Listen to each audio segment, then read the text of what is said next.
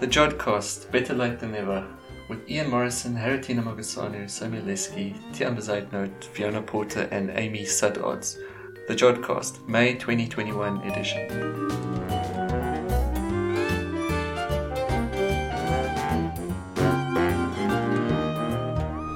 Hello and welcome to the Jodcast. I'm Tian Bezuidenhout, and joining me in the studio is Fiona Porter. And by studio, we of course mean our separate bedrooms, several thousand kilometres apart. Would that be accurate? Yeah, no, I'm in South Africa at the moment, and Fiona is and I am still in Manchester. In Manchester, lucky you. I don't know. You might be getting the better weather of it. Yeah, it's the tail end of summer now, and we're really desperately hanging on to it. But it's been nice not to be in Manchester in the rain for a while. In the show this time, Fiona Porter interviews Bert, Hawkins and Matt Morgan about their work at the NRAO, and Ian Morison, Haritina, Mogosanu and Leske take a look at what's happening in the May night sky. But first, before all that, here's Amy Suddards with the month's news. In astronomy news this May, we have a gravitationally lensed baby galaxy, flight on Mars, the biggest ever stellar flare, and some groundbreaking gravitational wave predictions. The ALMA Lensing Cluster Survey team have found a young galaxy 100 times smaller than the Milky Way. The galaxy dates back to the early universe, around 900 million years after the Big Bang. It was discovered using the gravitational lens effect and will be useful for improving our understanding of the early stages of galactic evolution. Right now, a lot of early galaxies are difficult to detect due to low brightness levels that are hard to pick up. Gravitational lensing can help with this by magnifying that brightness, enabling astronomers to pick out the properties of young or faint galaxies. The team used the observational power of ALMA to hunt down many galaxies from the early universe amplified by gravitational lensing. Studying early galaxies enables astronomers to better understand the formation and evolution process of galaxies, and studying smaller galaxies widens the sample and representation of early galaxies observed. The observation program took 95 hours and studies 33 galaxy clusters. The infant galaxy found was lensed by one of these galaxies. The total mass is around 3 billion times the mass of the Sun and appears to be rotating. Young galaxies often have random, chaotic motion, and this is the smallest young galaxy found to have ordered rotating motion. The observation challenges traditional galactic evolution framework and sets the bar for future faint galaxy observations.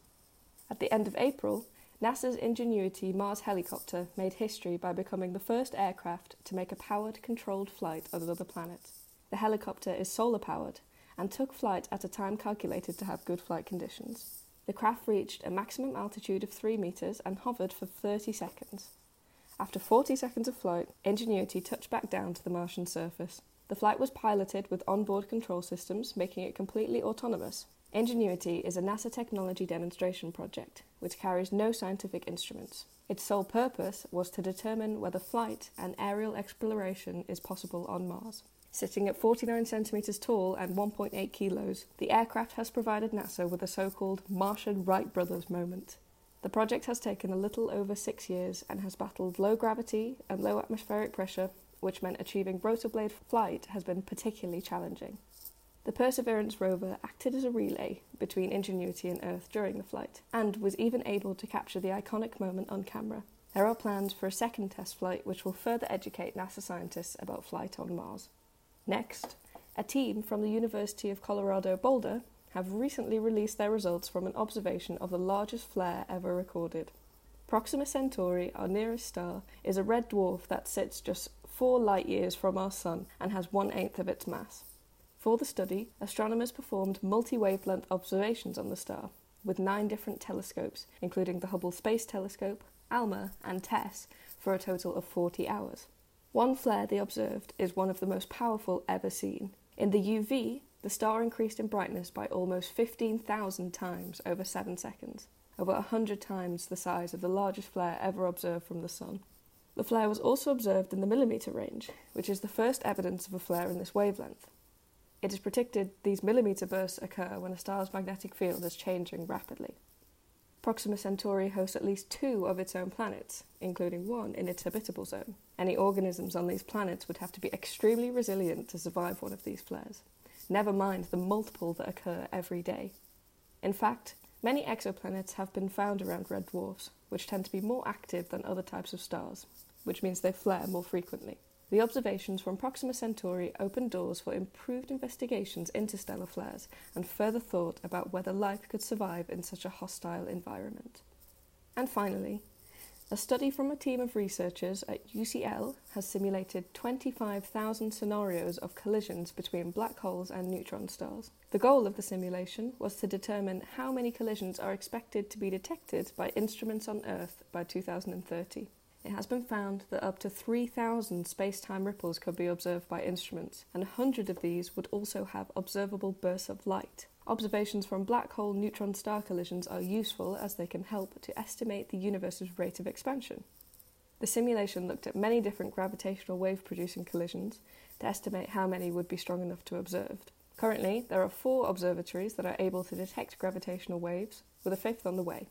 As well as giving a benchmark for the rate of discovery of collisions, the simulations also provide a motivation to improve models of these events.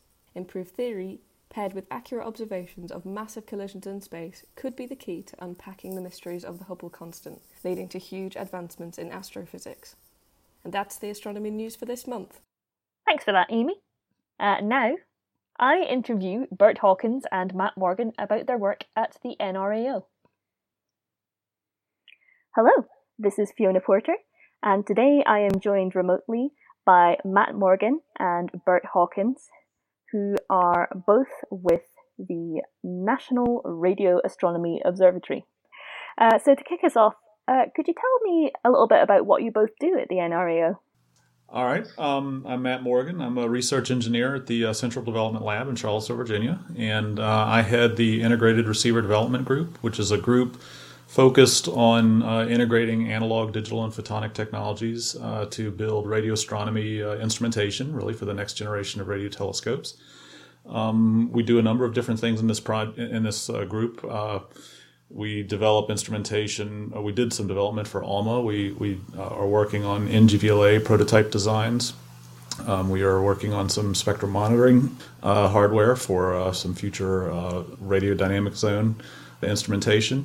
We also splinter off some technologies from time to time for commercialization, which is kind of a new thrust at NRAO, and that's been exciting for us. So we found a lot of the stuff that we developed for radio astronomy actually has broader applications outside of just radio astronomy, which is an interesting sort of a side aspect of the work that we do. Yeah, that's pretty cool.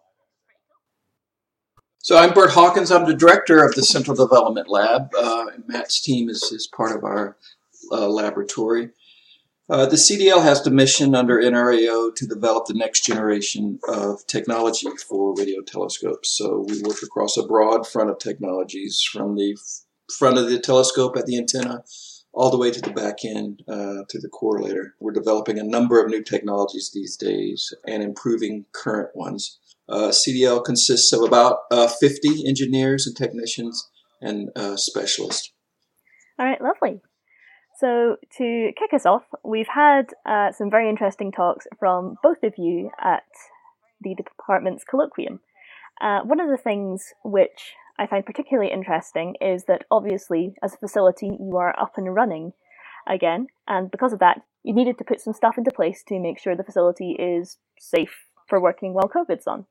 Would you mind telling us a little bit about that? Sure. Well, Tony Beasley, the director of NRAO, made a call early on to keep the observatory open. One of the parts of NRAO is a very large baseline array, and it has a mission with national implications.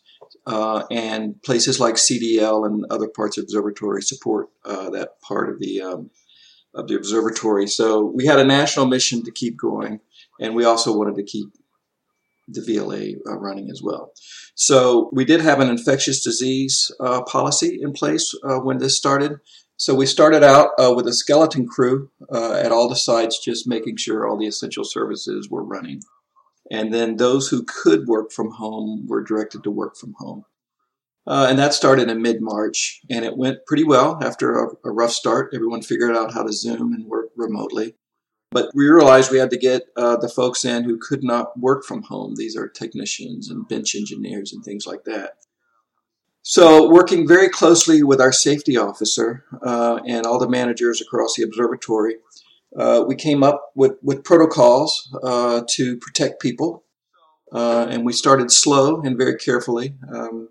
At CDL, for example, we mapped our facilities against the HVAC zones, the heating and ventilation zones that we had. And we thought we would start off by having just one worker in each HVAC zone. That way they could work without a mask and there would be no chance of contamination.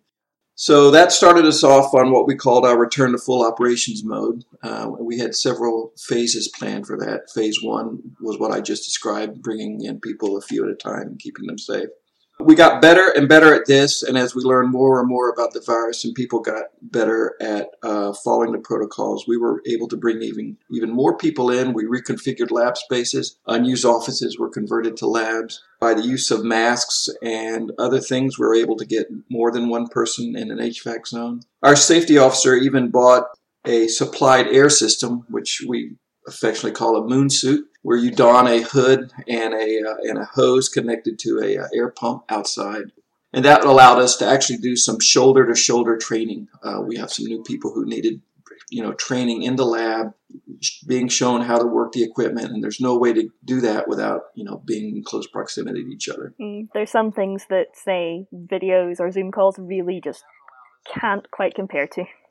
Right, exactly. And it had to be done, and everyone was very good about trying new things out and working through problems. And there were tons of suggestions from the staff at CDL, and we were able to implement many of them. So we're recovering over 90% of our efficiency these days as far as people coming in and working. We don't have too many people who cannot work one way or another, so we're pretty proud of that.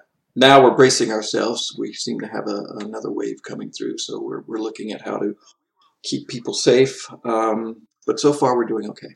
And it does sound like the protocols you've put into place, they sound like the sort of stuff which can, if it's necessary, be sort of wound back to a bit.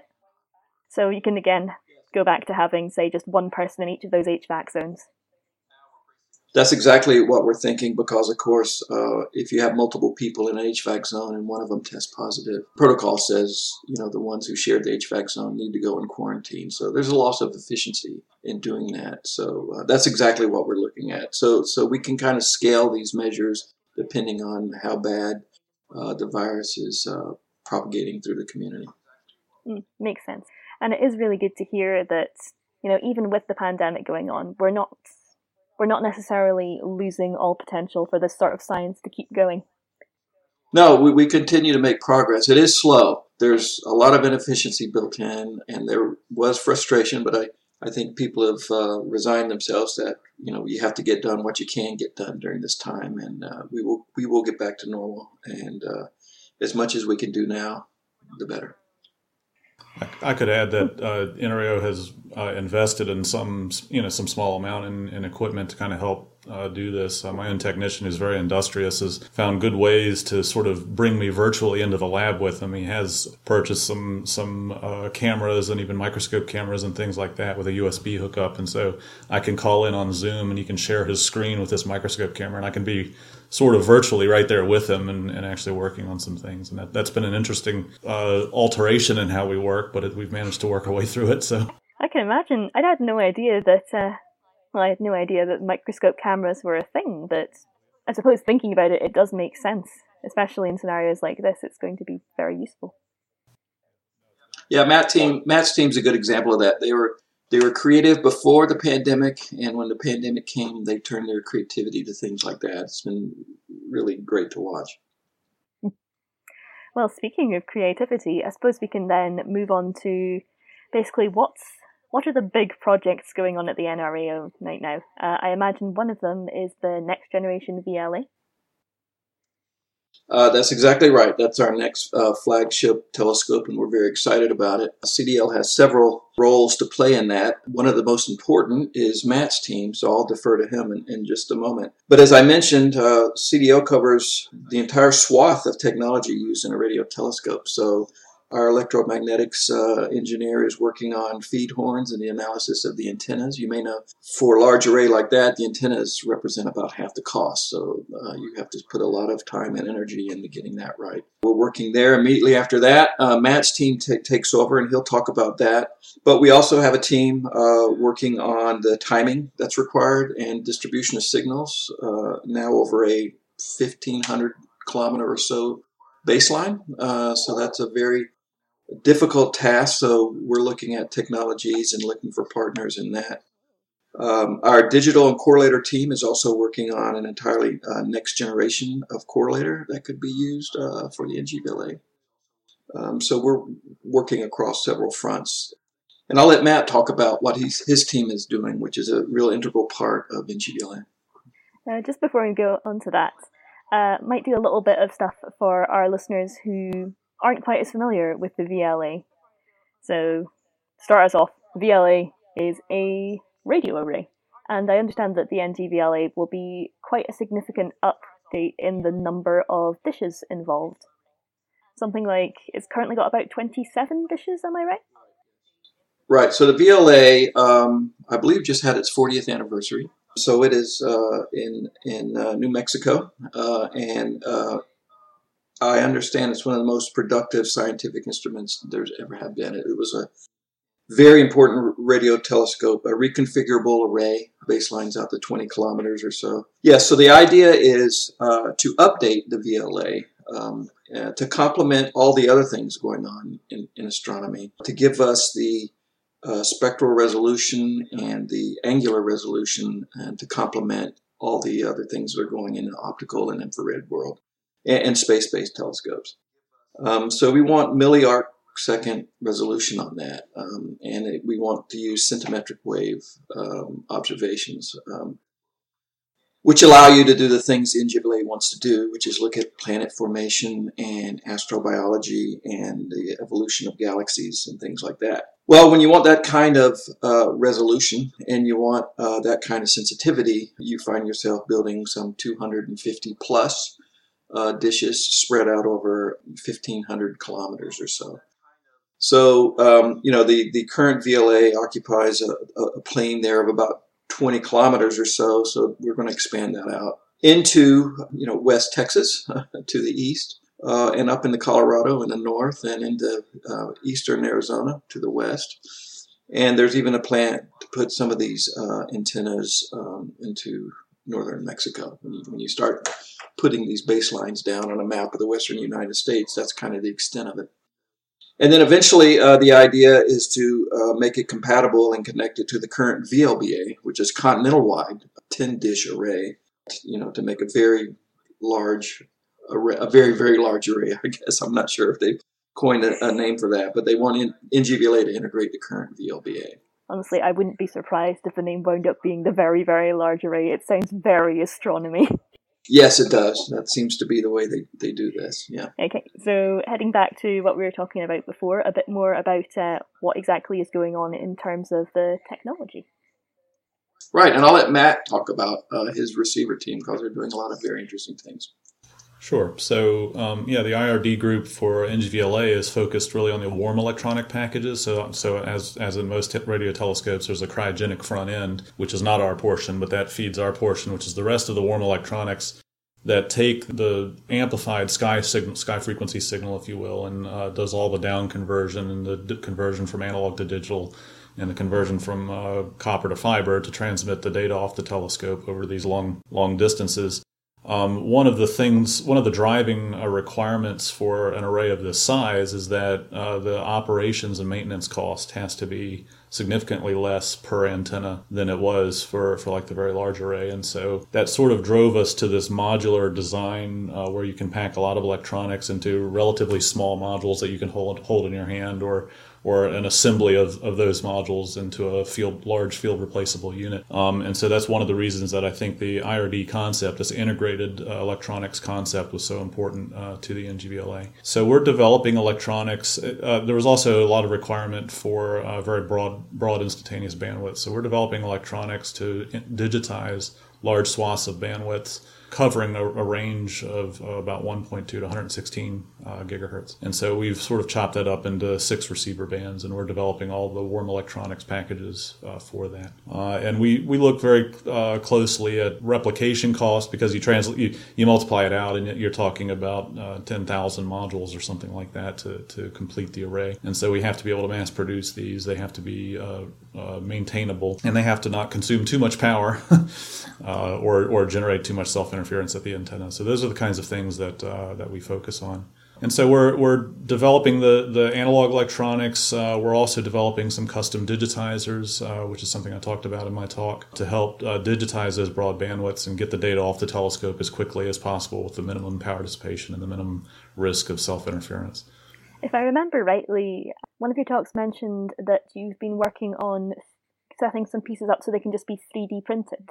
Am I remembering that right? Right. We made a decision about a year or so ago that there was so much going on in 3D printing, and the advances were coming so fast that we thought we should keep an eye on that field, because we had not paid much attention to it. So we started basically a research and development, or at least an investigation program, to look at where that technology is going. Now, radio astronomy does amazing things. The signals we chase are extremely weak, and over the last 100 years or so, the radio astronomy community has developed some very specialized techniques in order to capture these signals. So the technology is so specific to the mission of chasing these weak signals, is that even slight variations in performance or shape or reproducibility can have huge implications.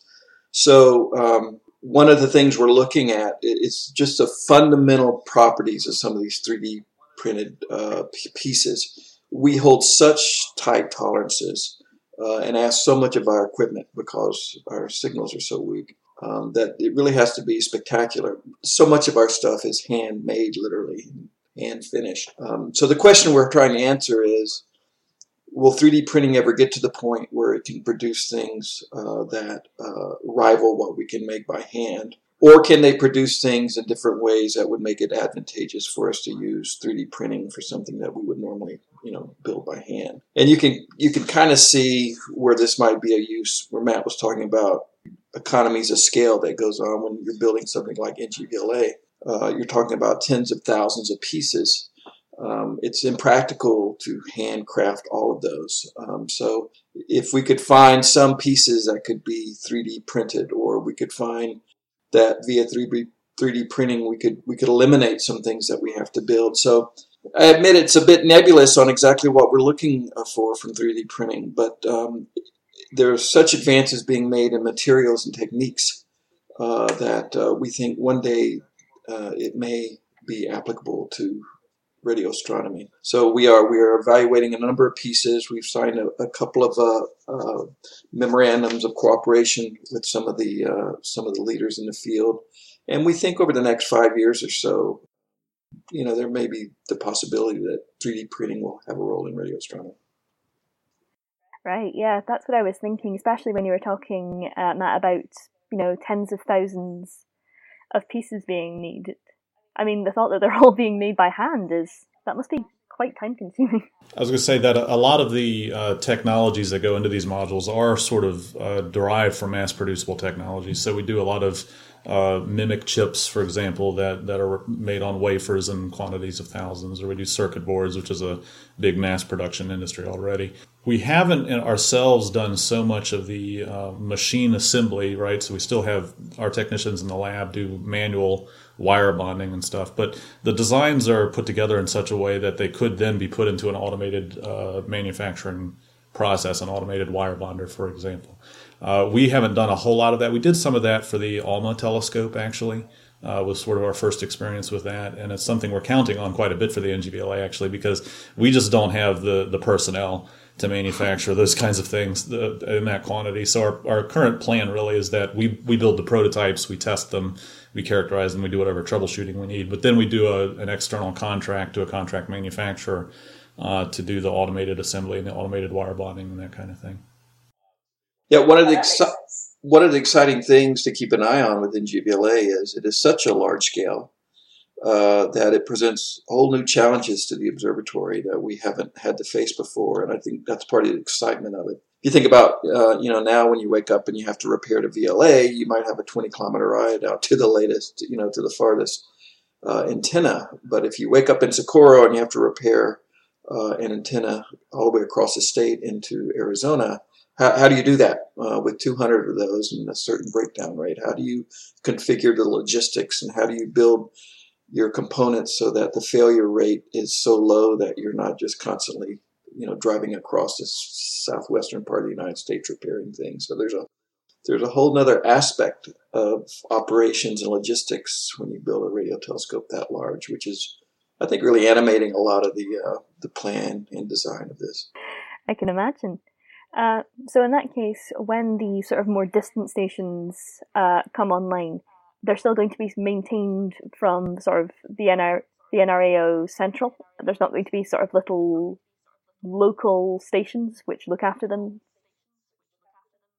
I think some of that's to be determined, but there will be a NGVLA headquarters in New Mexico, potentially in Albuquerque.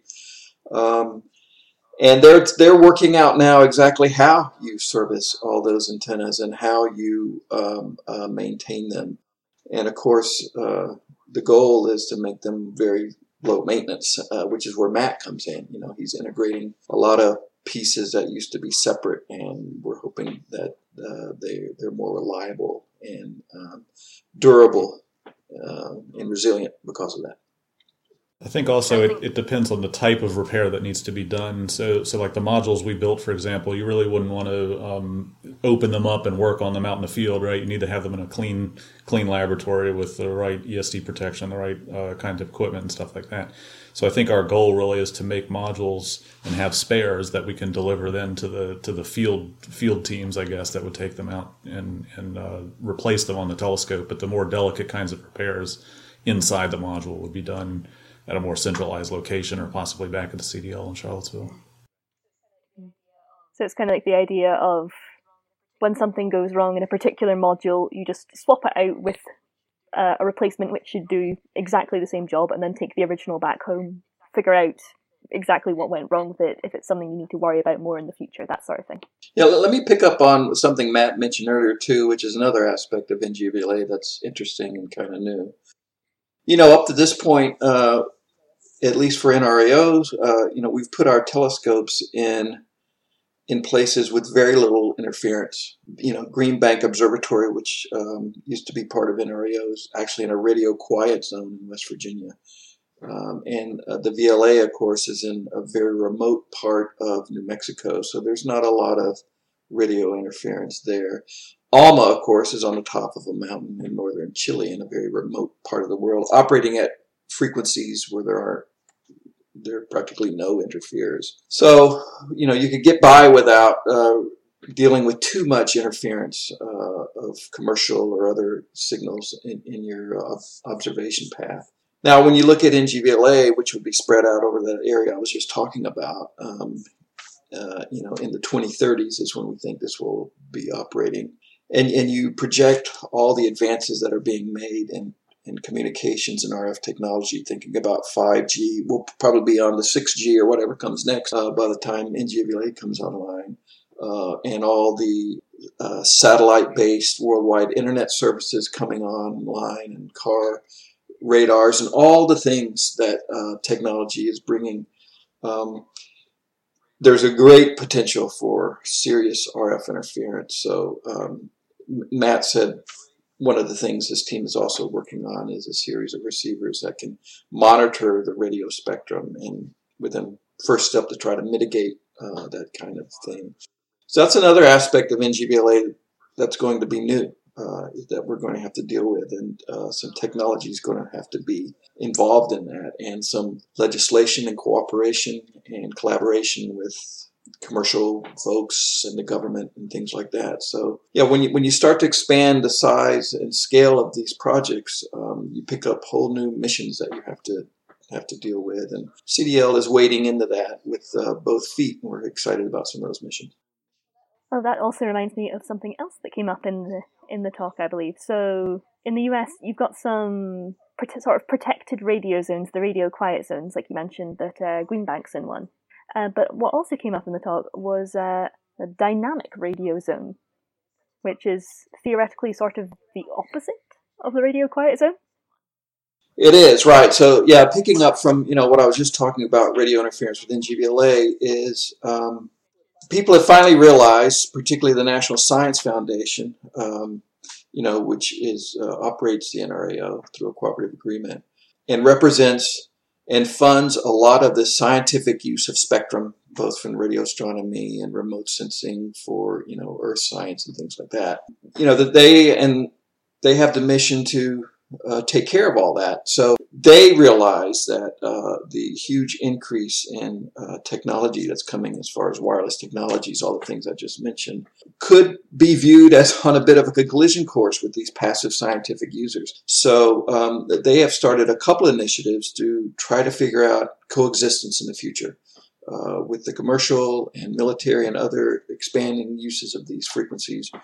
With the passive scientific users, we both must do our mission. They're both important. So we're beginning to start in the U.S. to have an entity that would help collaborate and coordinate on all that. So the NSF is currently working on that. One part of that collaboration and vision for the future is a national radio dynamic zone, which would indeed be just the opposite of a national radio quiet zone.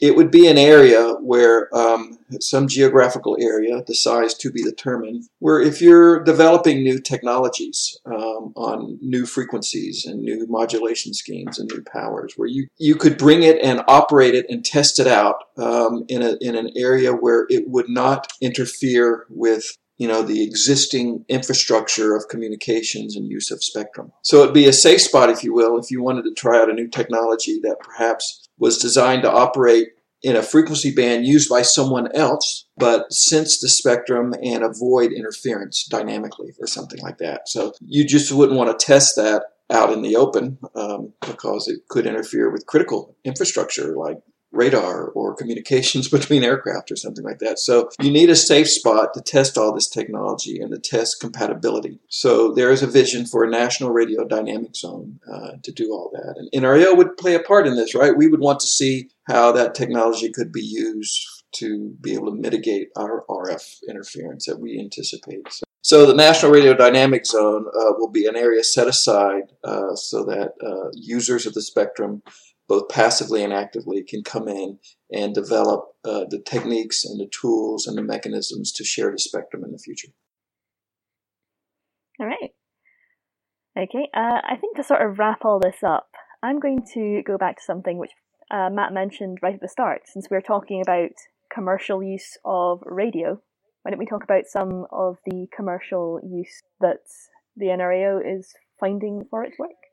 Yeah, many years ago, I think NRAO decided that we develop a lot of these technologies for our own purposes, but they actually have broader application outside of radio astronomy.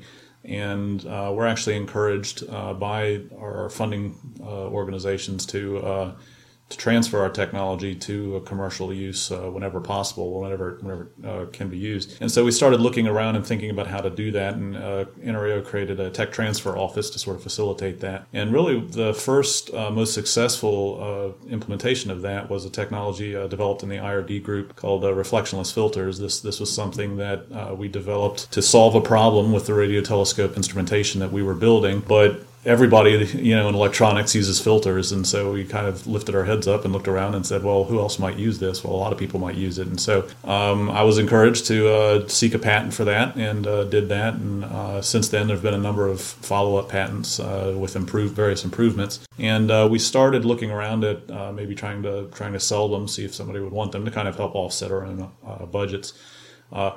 We were moderately successful for that, but we really weren't set up as an organization to commercialize things directly. So we ended up finding a partner in Mini Circuits who is now licensed the technology and has made it more widely available. And so that's been a very beneficial partnership for us. And we're kind of looking for the next technology that might have a similar broad application. Some of the digitizer technology I talked about in my talk is one possibility. And we've patented a number of other things that have come out of this as well. I think if, a lot of people in this field feel like radio astronomy is so specialized that a lot of what we do, it's hard to transfer to industry. And in a lot of cases, that's true. But I think really if we thought more creatively about it, I think there's also a lot of what we do has broader application, particularly at the component level. And that's really where we've been able to do this successfully. So that's been exciting for me. It's not something I expected to do when I joined NRAO, but it's been an interesting sort of aspect of my work that I didn't anticipate that I've enjoyed quite a bit. And I've made some good contacts at Mini Circuits and other industries, and they've been very useful and educational for me. Actually, I've learned a lot about the commercial world that I never expected to be in when I was going to college. So, I've always thought it was really interesting that when it comes down to it, a lot of sort of the cutting edge astronomical tech. I think that while we're working with it directly, we often think, well, this is so hyper specialized, this is so field relevant that it doesn't really have any impact on the broader world. But I think when you look at it, a lot of inventions which have come just during the course of other studies, just during the course of working on things in science, have ended up being something just really fundamental to the modern world. I mean, thinking of, for example, the moon missions, the sort of technology required to, say, work on miniaturization, making things lighter so it can be, there's less weight for rockets to have to handle. I think we're still seeing the impact of that down the line, although we might not even recognize them as being related. I think one of the interesting things about developing technologies like that is people don't know they need them until it's available, right? so you develop something that they didn't ask for, and in a way it kind of forces you to rethink how you develop a system. It's like, well, now that I have this component that I didn't know I could have, how can I re-engineer my system around it to make a better system? And I've actually talked about that with many of our partners at Mini Circuits, that customer education is actually one of their chief thrusts here. We think we have a great product, and a lot of customers have caught on and said, yeah, I can really use this, whereas other ones who are used to solving problems different ways are still using sort of the traditional approach to system design and haven't realized that, well, you can re-engineer your system from the ground up with these new components. I guess the sort of broad takeaway from this is just, in all aspects, flexibility is key, isn't it? That's right, absolutely. Well, thank you both very much for coming on the show. Thank you very much for having us. Thank you. It's been a pleasure. It's been a pleasure. Thanks for that, Fiona. Now we come to the part of the show where we fit in all of those other bits that we couldn't fit in anywhere else, the odds and ends. I'll start us off this time. For my segment, I wanted to relate a little anecdote that I come across recently regarding the history of spaceflight, which has sort of just recently become relevant enough to tell on the Jodcast. Maybe it's a well-known story, but I've never heard of it, so hopefully listeners can get a kick out of it. It's about Alan Shepard, who became the first American into space 3 weeks after Gagarin on 5 May 1961, which is exactly 60 years ago yesterday as we're recording this. So the spacecraft, which was called Freedom 7, was launched in the Mercury Redstone 3 mission, which was the third launch as part of Project Mercury. The previous launch, Mercury Redstone 2, which had put a chimpanzee named Ham into space, was marred by technical difficulties. The spacecraft flew too high, too far, and too fast, which meant that Ham experienced significantly greater G-force on re-entry than was expected and landed 60 miles from the nearest recovery ship, so that he nearly drowned. Oh dear. Ham was okay, but the problems caused NASA to delay Mercury Redstone 3 and miss out on beating the Soviets into space. So that's how that happened.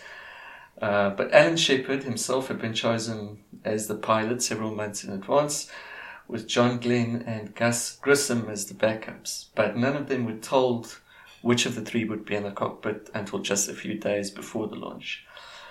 So the initial plan was to launch on the 2nd of May, but that had to be cancelled due to some bad weather, and it was rescheduled for the 5th of May. Then on the day, there was all sorts of technical difficulties, and countdown had to be restarted twice to first fix a failed powered supply unit and then reboot a computer somewhere.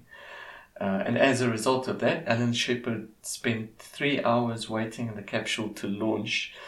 And by the time that they were ready, the coffee and orange juice that he had that morning announced themselves, and he reported that he desperately needed to use the restroom. But the crew refused because that would waste a considerable amount of time because he was sort of bolted in. There was a hatch that was bolted up and it would have to be removed and resecured. So just as the spacecraft was about ready to take off, Shepard said that he'd simply have to relieve himself in his suit. But at the time, he was covered in all sorts of electrodes to, monitor his vitals and all that. And getting them wet would have short-circuited the system. And so just in the middle of countdown, they had to power down his suit, and he wet himself. And that's why all subsequent manned launches have been fitted with handy urine collection devices. A little fact. But wet as he was, Shepard did make it into space. The whole mission lasted 15 minutes and 28 seconds, in which time the craft had travelled 486 kilometres and was overall marked as a success. So, and Shepard himself, he went, despite his embarrassment on the day, he went on to walk on the moon as part of the Apollo 14 mission, and you may know him as the guy who hit 2 golf balls off the lunar surface. That's the story I wanted to tell. It's really is this quite a recent? Was this quite recently made public? Because I can imagine it would have probably been not nearly patriotic enough at the time. Oh yes, we got a man into space. He may have wet himself, but it wasn't because it was scary. Yeah, I suspect it's one of those stories that sort of came out later as people wrote their autobiographies and stuff. We can finally let people in on the secrets of the people who participated. It makes sense. I mean, I quite recently was reading up on some of the audio that was recorded on Apollo 11 due to the quite recent passing of Michael Collins, who was the member of the team who stayed in Apollo 11 while Buzz Aldrin and Neil Armstrong went onto the surface.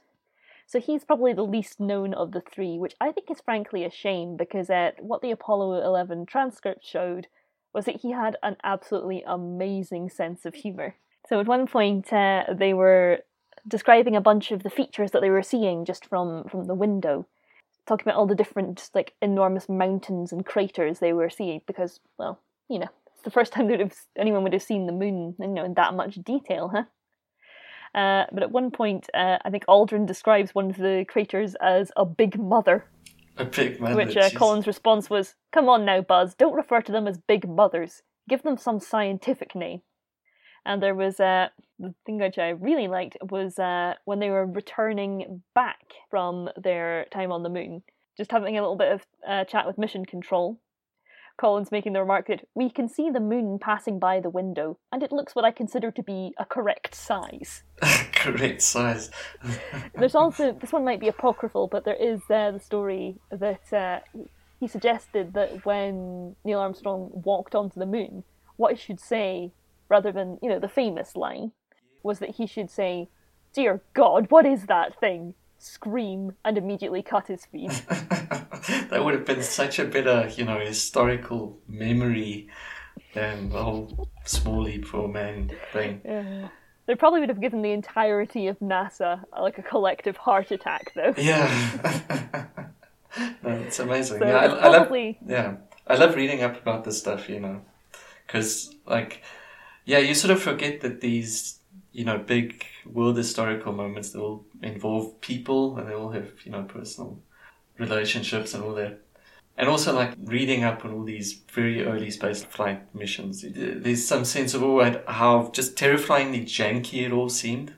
Like, they're all operating on using this technology that now looks pretty primitive, and, none of it was really worked out that hard. Like, I mean, you'd think having a urine collection system on the shuttle would be would have been a basic at least thing. Considered, Yeah, you would have thought so, but somebody had to experience these things to work out. No, that we really need something like that.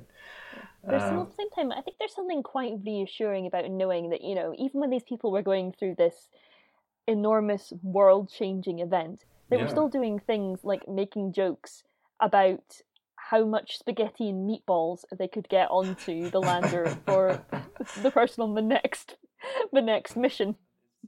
Apparently, the point of reference suggested by Mission Control was a shrew which can eat 12 times its own body weight in a day. A shrew that might as be well. quite good for their baseline calculations. So, meanwhile, in my end, this is something quite recent, which is to do with micrometeorites. Oh. Which are more or less exactly what it says on the tin. They're very small meteorites. How small are we talking? Most of this stuff is sub-millimeter. So very, we're talking, very tiny. This is more space dust than anything which you'd see coming. Because the Earth gets hit by meteorites all the time, with the trend that the larger a meteorite is, the fewer of them we get hit by, which is why we don't have some sort of like ridiculous extinction event every other month or something like that, just those really big ones are very rare. But conversely, this means the very small ones are very common. But it's quite difficult to figure out exactly how many of them we're getting hit by because they're very small. And it's not exactly like you can just stick a big net up somewhere, because obviously you've got to worry about contamination from everything on Earth. How do we know this is a micrometeorite and not a bit of rock of similar sort of composition which has been on Earth for the past several billion years? And it turns out one of the best ways to find micrometeorites and be fairly certain they are micrometeorites is to go to Antarctica. Because all these micrometeorites get embedded in the snow when they land. And the rate of snowfall in Antarctica is fairly consistent. I believe it's something in the vicinity of 2.6 to 2.8 grams per centimetre squared per year. And it's been fairly consistent over the last century. So we can assume that this amount of snow was formed over this amount of time, so we can use that to go, okay, how many of these micrometeorites can we find in this sample? There are still some contaminants because, although it's not the most hospitable, people do still go to Antarctica, to say the least, scientists.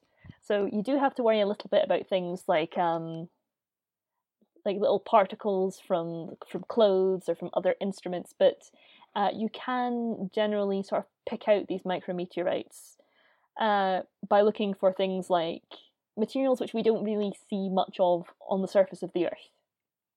Because you get things like, think your rare earth meteorites. So the infamous asteroid that wiped out the dinosaurs, part of the reason we can trace back the year that happened, approximately, is because it left something of a coating of iridium.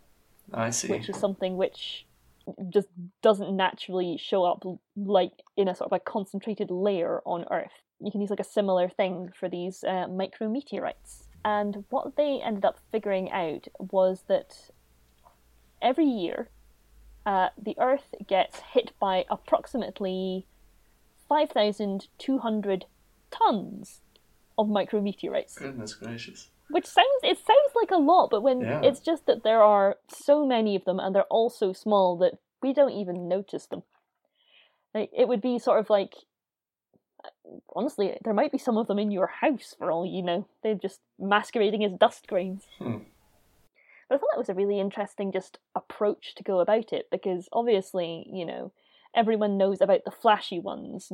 For example, the Chelyabinsk meteor that was in Russia and infamously caught on many, many dash cams, which I believe did stuff like shatter windows from the shock waves. Micrometeors aren't going to do that, but at the same time, they're going to represent a not insubstantial proportion of the population, and by having a look at how they're composed, we can figure out where they come from.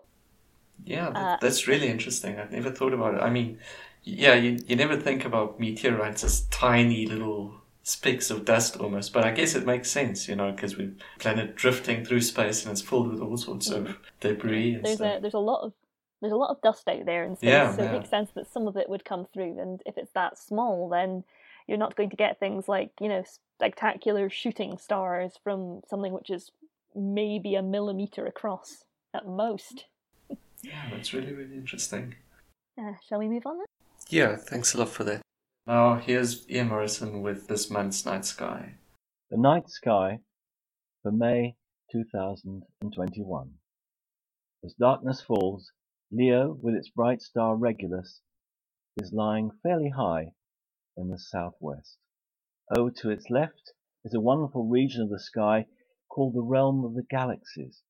We're looking towards the heart of the Virgo cluster. Some of them are relatively bright and can be seen in a small telescope. They're Messier objects in Charles Messier's catalogue. Looking high overhead is Ursa Major, with of course the Plough, the two stars Merak and Dubhe pointing north towards Polaris. If you follow the handle of the Plough down towards the lower left and continue down, you come to the bright star Arcturus in Bootes. Rising later in the evening over towards the east is the very bright star Vega in Lyra, followed by Cygnus the Swan. And these are some of the summer constellations we'll see better in the next month or two. The planet Jupiter. As May begins, and given the low horizon towards the southeast, Jupiter, rising at 0336 BST, around 2 hours before the Sun, may be glimpsed just before dawn, shining at magnitude -2.2 and having an angular size of 37.44 arcseconds. By month's end, it rises at 0143 BST, about 3 hours before the Sun, when its magnitude will have increased slightly to -2.4 and its angular size to 41.2 arcseconds. Sadly, its low elevation of about 20 degrees as dawn approaches will somewhat hinder our view of the solar system's giant planet. And now Saturn. Well, Saturn precedes Jupiter into the sky, rising at 0300 BST at the beginning of the month. Again, a low horizon towards the southeast will be needed to see them both. It is then shining with a magnitude of +0.71, and its disk is 16.7 arcseconds across, with the beautiful rings spanning some 39 arcseconds. By month's end, it rises at 0100 BST, with a slightly increased brightness of magnitude +0.57, and a 17.6 arcsecond disk. We will have to wait a while to see this most beautiful planet at its best. Mercury. Well, this month, Mercury has its best evening apparition of the year. The planet is at its brightest, at magnitude -1 at the start of May. It then lies just below the Pleiades cluster in Taurus, having an angular size of about 6 arcseconds. From the 3rd to the 6th, it lies within a binocular field of view of the 2.8 magnitude star Alcyon at the Pleiades cluster's center. Its greatest elongation east is on the 17th, when it stands about 11 degrees above the northwestern horizon, around 45 minutes after sunset. It will then have a magnitude of +0.41 and an angular diameter of just over 8 arcseconds. It then falls back towards the horizon, passing very close to Venus on the 28th. Well, Mars passed into Germany on the 23rd of April and starts the month with a magnitude of +1.56. It will be seen best in the west at an elevation of about 24 degrees soon after nightfall. Reducing in brightness to +1.74 by the end of the month, it will still be visible in the evening sky until August, before it passes behind the Sun in October. Venus, At the start of May, Venus, at a magnitude of minus 3.88 and having an angular size of 10 arcseconds, will only have an elevation of 6 degrees at sunset towards the northwest. By month's end, its elevation at sunset will have increased to 11 degrees and its magnitude reduced very slightly to minus 3.85. Venus will grace the evening sky for the rest of the year and reaches its greatest elongation east from the sun on October the 29th. It will be highest in evening sky at the beginning of December. Finally, the highlights of the month. On May the 13th, after sunset, if clear, Mercury will be seen to the right of a very thin crescent moon. One might also spot Venus down to the right of the moon. On the 26th, on the late evening, there will be a supermoon. On the night of the 26th, the moon will be at perigee, its closest point to the Earth, and its angular size will be 33.6 arcminutes across, compared to the average diameter of a full moon of about 31 arcminutes, so 8% larger in diameter. As the moon is then as bright as it ever can be, it's called a supermoon. Sadly, due to COVID, one could not now fly to New Zealand or Eastern Australia, where at 11:19 UT, a brief total eclipse of the moon could be seen. On the 28th of May, after sunset, if clear, one would be able to see Mercury at magnitude 2.3, around half a degree away from Venus, some 300 times brighter. Mercury presents a tiny crescent, but Venus a nearly full disk, both being within around 10 arcseconds across. May the 31st. Before dawn on the 31st, low in the southeast, Jupiter over to the left and Saturn above will be seen above a very thin crescent moon. On May the 2nd and the 18th, there are good nights to observe the Hyginus Rill on the surface of the moon. For some time, a debate raged whether craters on the moon were caused by impacts or volcanic activity. We now know that virtually all are caused by impact, but it's thought that the Hyginus crater that lies in the center of the Hyginus Rill may well be volcanic in origin. It's an 11-kilometer wide rimless pit, in contrast to impact craters which have raised rims, and it's a close association with the rill of the same name, associated with internal lunar events. It can be quite easily seen to be surrounded by dark material. It's thought that an explosive release of dust and gas created a vacant space below, so that the overlying surface collapsed, so forming the crater. Thanks for that, Ian. And for our Southern Hemisphere listeners, here's Haritina Mogosanu and Samuel Leske with The Night Sky Where You Are. Kia ora from New Zealand. This is Haritina Mogosanu. And Samuel Leske. From Wellington, New Zealand. And here we are with the night sky in May 2021. If we look at the night sky long enough to observe changes in the patterns of stars, we notice that these patterns shift ever so slowly westwards. The reason for that is that our vantage point from where we're looking at the stars behind our solar system, our galactic immediate neighbors, that vantage point changes every day by about 1 degree. From Earth, it seems like the same stars come up every day about 4 minutes earlier. But that's not true for all stars. There are some stars that in New Zealand never set or rise. Their light just gets washed away by the sun when it rises. These stars move around in circles, and we call them circumpolar. The point that is visible from New Zealand, around which stars rotate, is called the South Celestial Pole. There are some stars that we never see from New Zealand, such as Polaris, the North Star, most of the Big Dipper stars, Cassiopeia, and so on. We don't see them here because they're hidden by the Earth. So if you ever buy a star, which you can't really do, and you wish to observe it, here's something you need to keep in mind. Do you travel much around the Earth? Because, except if you are on the equator, where if you are patient and can spare a few months waiting, then you can see most of the stars in ideal conditions. Then everywhere else on Earth, there are places where you see some stars and you don't. And if you decide to move to one of the poles forever, then every night you will see all of the stars in your half of the sky, and you'll never see the other half. So when we talk about what is in the sky in New Zealand, There are stars that are always in the sky here. These are the circumpolar stars. The bulk of them make up the beautiful big circle in the southern part of the sky. The most famous of them is the Southern Cross and the two pointers, beautiful and bright, located straight in the Milky Way. If you ever get lost in New Zealand and you can see the Milky Way, just follow that and somewhere along the way is the Southern Cross. This works any time on a clear sky night from a dark sky location, which is about 80% of New Zealand. This time of the year, after sunset, the Southern Cross is up high, which means it's in a good position to observe. Around the Southern Cross is the famous asterism, invented by a bunch of Christchurch kids called the frying pan. The two pointer stars are the handle of the frying pan, and the stars in Centaurus that surround it are the pan. The Southern Cross, they said, is the fish of the frying pan. Maori call the dark patch around the Southern Cross that we know as the coal sack, they call it the flounder. So here you have the fish and the flounder in the frying pan. An asterism that we just mentioned is just like a constellation, and it means a grouping of stars. But the word constellation is used now for the official sectors in the sky, so to describe everything else that is unofficial, asterism is the better definition.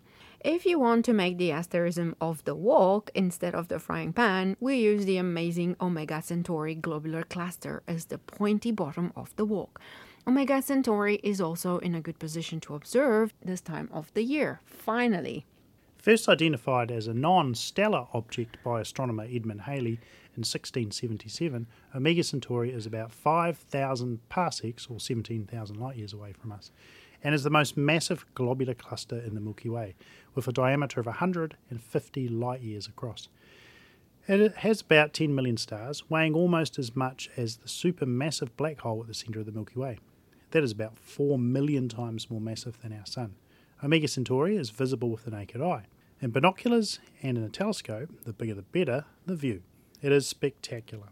What makes it very special, other than its lace appearance and size, is that at its centre, Omega Centauri is believed to have its own black hole.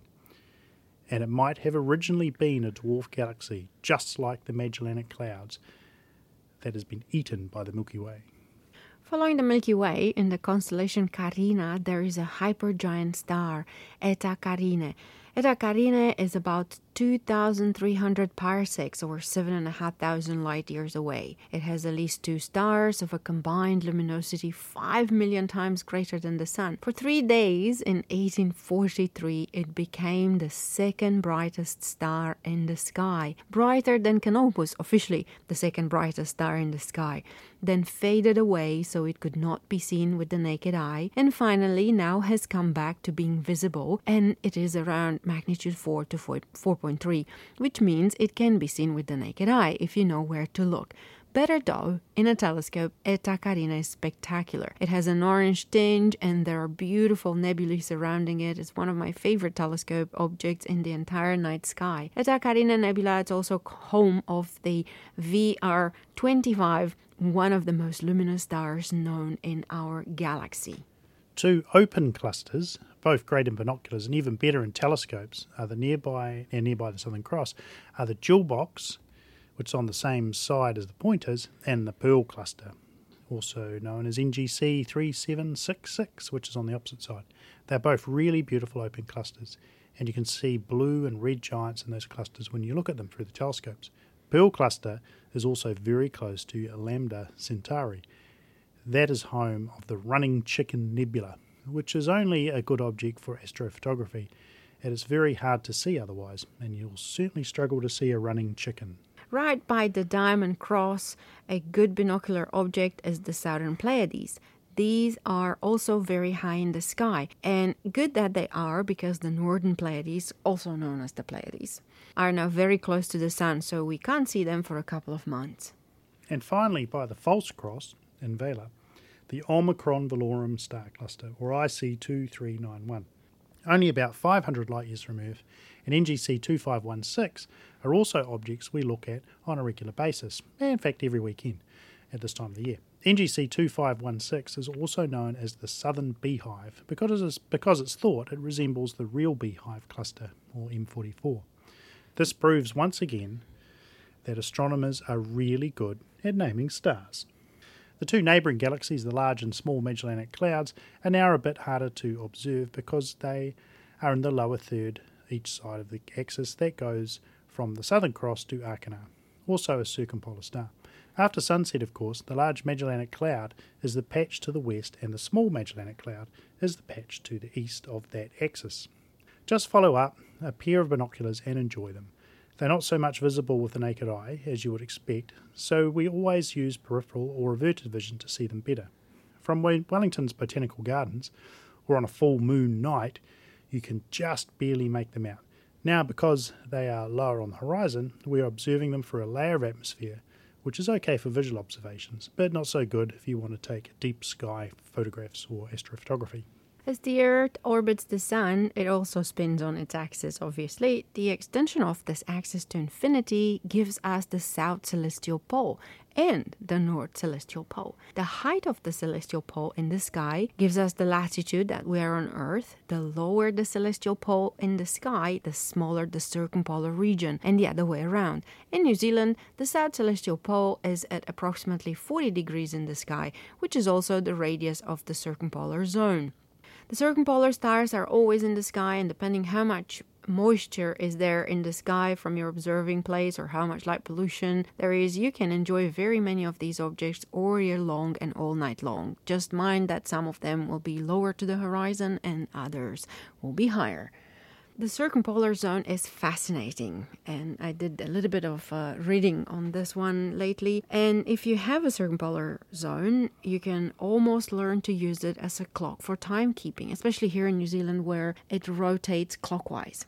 In the Northern Hemisphere, it rotates counterclockwise, so it's a bit harder. I haven't thought about that before I came here. However, the stars rotate in 23 hours and 56 minutes, so not 24 hours. So every day they shift a little bit, but they're very good and you can still keep the time by them. The ancient Egyptians called these stars of the circumpolar zone indestructible and aligned their pyramids and temples with them. They also believed their pharaohs became stars of the circumpolar region after they died. So by aligning the pyramids to the pole star, the souls of the dead had direct passage north. Unfortunately, we cannot see those pharaoh stars from New Zealand, as it just so happens that the north circumpolar region is hiding right behind Earth as observed from here.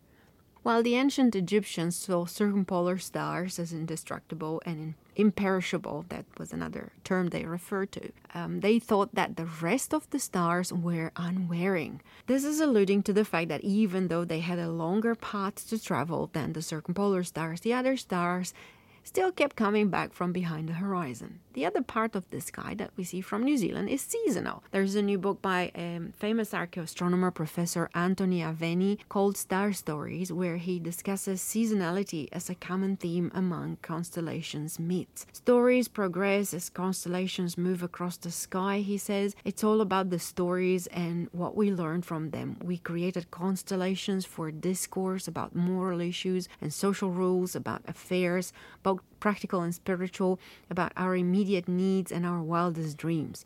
The sky is there to tell tales of moral significance for all of the cultures, he says.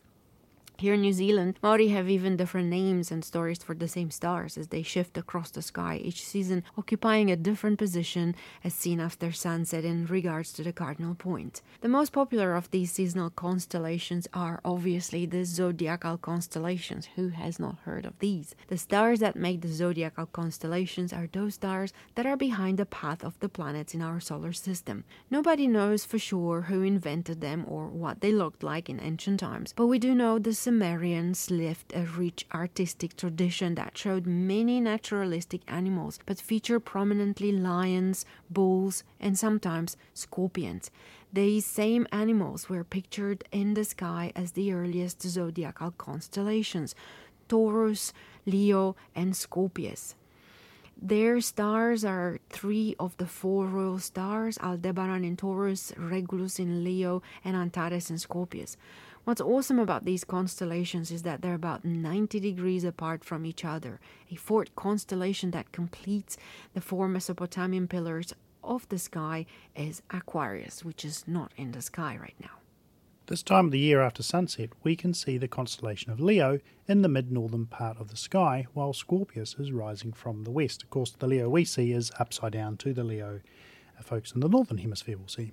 To the west of Leo is Cancer the Crab, with its famous open cluster of stars M44. The real beehive as it swarms with stars. This cluster is about 577 light years away and estimated to be about 730 million years old, with an average magnitude of 3.5, so easily visible if you have a dark sky location. Also in Cancer is M37. It's another open cluster. Gemini is lying along the horizon waiting to set, so not in such a good position to observe much there, though you can see the Eskimo nebula, planetary nebula. Leo is an amazing target for telescopes and binoculars. Close to the area south of the triangle that marks Leo's hips is M65, M66 and NGC 3628, which will be visible depending on the size of the binoculars. They're also known as the Leo triplet. Also in Leo, M105, it's an elliptical galaxy. M96, another galaxy in Leo, lies about 35 million light years away. To the east of Leo is Virgo, home of the 3C273 quasar, which is a favourite observation target for us. Tell me more about that quasar. Well, it just looks like a very faint little star, but it's not. It's what we call a blazar, which is an incredibly active galactic nuclei, and it's blasting an enormous amount of energy out. So much so that we can see it as a little tiny magnitude 12 star from 2.4 billion light years. Billion. Wow. So that light has been travelling all the way from that little starlight looking thing for 2.4 billion years. And it's so bright it outshines its host galaxy. And I'll just add here for our listeners that you found it all by yourself with our Dobsonian telescope. Well, with the help of a good, software. Still very impressive. To the east of Virgo is Libra the scale, reinvented by the ancients by reducing the claws of the scorpion to mark the autumnal equinox when the days were equal to the night. Since then, due to precession, the equinox now occurs in Virgo. Ironically, the two brightest stars in Libra still bear the names of Northern Claw and Southern Claw, Zubin al-Genubi and Zubin al-Shamali, a reminder of the former glory of Scorpius. In May, we have more hours of dark than we do of light, because it's after the equinox. If you're a morning bird, you must wait until 7 a.m. for the sunrise at the beginning of the month. I'm not a morning bird. No, well, we have the alarm goes off, which helps. And 7:30 at the end of the month. If you're a stargazer, which we are, then be happy, as sunset is very early in May, and the sun is going down about 5:30 at the beginning of the month and around 5 at the end of the month. But that's not when the darkness falls onto New Zealand. It would take 2 more hours for it to be dark enough for actually us to really see these night sky treats. So only 2 hours later you should be able to properly see everything we want to see and, of course, photograph things. Speaking of which, here it's what happens to the moon in May, because we know the moon is a terrible light polluter, and we don't want to have the moon in the sky when we do any kind of astrophotography, unless it is astrophotography that relates to the moon, obviously. But we are happy for the moon's ability to keep our axis stable. Yeah, okay. Also, there's a moon garden under construction, so that's going to be really, really beautiful once it's done. We'll have the chance to walk through it at full moon, because what else can you do on the full moon? Yeah. New moon is what you want to have for stargazing, and that's on the 12th of May. So any 2 weeks around that date are good for observing. In reality, we only have about 2 weeks each lunar month to admire the night sky. A lunar month is the time between 2 successive syzygies, which is quite a word to pronounce and write, and it means the period of time that has passed, in our case, between 2 consecutive new moons or full moons. At new moon, the moon rises and sets with the sun, so it is on the same line of sight as the sun. The next traditional phase of the moon is the first quarter. I'm saying traditional because here in Aotearoa, Maori have their own phases of the moon. Every single day they count as a phase of the moon, which is absolutely fascinating. So they have anything between 28 and 32 phases of the moon. So imagine you have to remember all of these. Lucky we can only remember, or we're only required to remember 4 or 8. So this one is the next one that we have to remember is the first quarter. And in May, this occurs on the 20th. And last but not least, full moon is on the 26th of May. Just a note, the worst time to look at the moon through a telescope is at full moon, people. I'm just saying because people usually come to do stargazing when the moon is full. But if you must look at the full moon with your telescope, then with the eye that you're viewing the full moon in with your telescope, use that same eye once you've finished to look at one of your friend's heads, and it'll look like it's disappeared. Good trick. A nice little astronomy party trick. Yeah, well, come and we'll show you how to do this. It's quite fun, actually. The moon, when it's full, is really, really, really bright. It has the maximum amount of surface light from the sun. And of course, it reflects the light from the sun. What we do, actually, we put a moon filter. Actually, you had two filters on top of each other last time, right? Did it work? So bright. Oh, yeah. It's just so bright. It made the image a little bit green, but it was okay. Otherwise, it's a real strain for the eye. You have to wait another 20 minutes for the rhodopsin to form again. It's as if your retina burns momentarily. So you have to think about it. If you look at it through a telescope, at least do it at the end of the night. The full moon is nice to photograph through a small telescope, or with a phone camera on an adapter, or even by your hand if you can put your hand by the telescope. So it's quite cute. I mean, there are some things nice about the full moon. This time of the year, no naked eye planets are visible in the evening sky, but if you wait until after midnight, you will see Saturn, and then just a little bit later, Jupiter coming up, and that would be around 1 o'clock. And then just before sunrise, there will be the two bright objects in the northwestern sky. That's if anyone wonders, because we actually get asked, what are those two bright stars in the northwestern sky? They are Jupiter and Saturn. Before we sign out, the constellation featured by Globe at Night in May is Crux, our very own Southern Cross. Get your observing hat on and help us measure the light pollution around the world. Of course, you'll have to be able to see the Southern Cross to measure light pollution, but anyway. We can show you where it is. But there's other constellations you can use if you're in the Northern Hemisphere. You'll see detailed instructions on our website or on globeatnight.org. All you have to do is count the number of stars you can measure from your street and compare these with the number of stars from Globe at Night's maps. There is a citizen science project where anyone can participate and make a difference while you learn your stars. So give it a go. We look forward to seeing your observations online. Until next time, Haritina, Mogosanu, and Sam Leske. We wish you clear skies. And keep safe so that you can always see the stars, and always remember that we are made of the same stardust as they are. Thanks for that, Haritina and Sam. And now for the feedback. There was actually one piece of feedback I picked up from Twitter a little while ago, which I thought was an interesting one. So this is from Matthew Beadle, who's at M4FF on Twitter. While listening to the Jodcast, I always wonder how much more helpful it would be if there was an observatory on the dark side of the moon. No light, no atmosphere, no pollution, nothing. And I mean, honestly, I'd be amazed if this one hasn't been proposed before.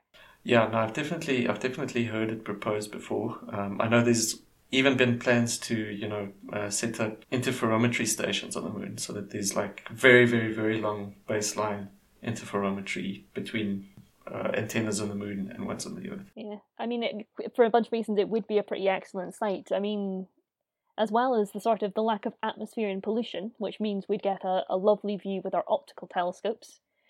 We'd still have to worry about things like cosmic dust. Unfortunately, we can't get rid of that easily. But that would already get rid of a bunch of the problems here, including things like atmospheric refraction. No atmosphere, or I think the moon technically might have a very, very, very thin atmosphere. So thin that it's basically not there. Yeah, I don't think one that would block optical light in the way that Earth's does. No, absolutely not. Of course, the main problem with it is getting it there. Yeah, no, I mean, that's sort of, a lot of people are saying with the advent of like satellite constellations in the atmosphere and so on, which are going to really affect ground-based astronomy, that, the next generation of telescopes and stuff should be space-based or moon-based, as the case may be. And that's really a nice idea, but the problem is an engineering one and a cost one.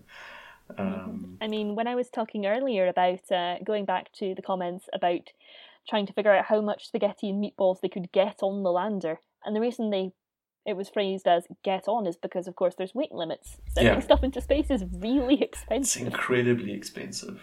So, yeah, as far as I'm concerned, if Elon Musk and his friends want to pay us to put telescopes in space, I'll be glad to do that. But otherwise, it's a bit difficult. Yeah, it's cost to get up there to start with, and then unfortunately, maintenance is a huge issue. Maintenance. I mean, that was a problem with Hubble, wasn't it? One of the mirrors was incorrectly ground.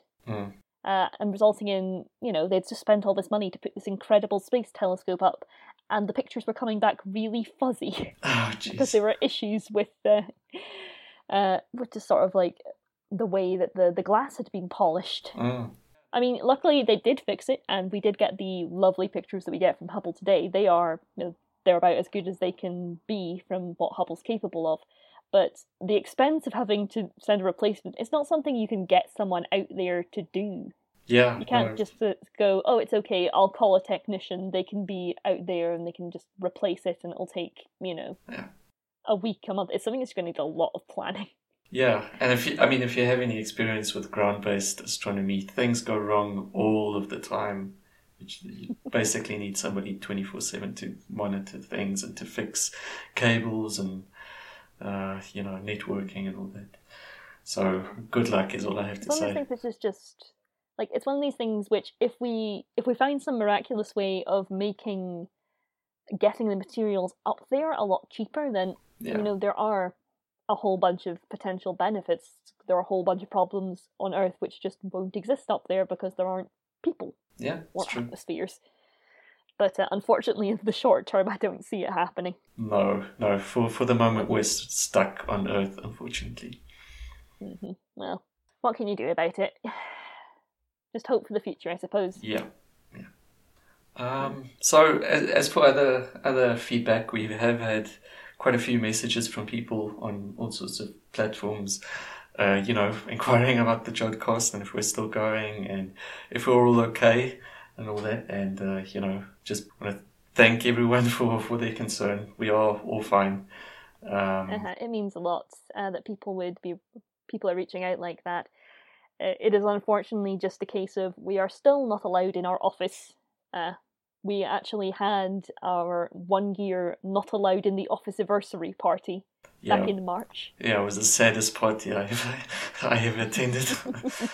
But well, I don't know. I think we managed to get some fun out of it, but it was still a bit somber. Access to the building is still very limited. Yes. And while we hope that's going to change in the near future, what with the rest of England opening up, at the moment we are still recording at home, and unfortunately that takes a lot more effort than setting everything up in our studio, where we can just use our one recording setup to do everything at once. Yeah, and it's more difficult to organise people and get new people involved, so... Mm-hmm. Nice probably can shout out that several of our fairly long-time Jodcast contributors are either in the process of finishing writing up their theses, or have just finished in the case of some. So, unfortunately, we're not in a great place to train new people, and a lot of our established Jodcasters are very busy. Yes, absolutely. I'm in the process of writing up, and it just takes so much of your time. It's like really hard to focus on anything else. Mm-hmm. But we do appreciate people inquiring, and we will try to, as things normalise, get the Jodcast back to normal. Yeah, I would really like to thank everyone for how patient they're being with us. Yes, absolutely. I know it must be a bit frustrating, a bit disappointing to not know exactly what's going on, but we are just, as with telescopes in space, there's a lot of just sort of hoping for the future that things are going to be in a situation that we can move back to doing the Jodcast on the regular. Well, we'll see. Yes. Fingers crossed, eh? And if you do want to get in touch, definitely you can do so via the website, www.jodcast.net. Twitter at twitter.com/Jodcast. Facebook at facebook.com/Jodcast. YouTube at youtube.com/Jodcast. Flickr at flickr.com/groups/Jodcast. And unfortunately, you still cannot send us post. Or rather, you can.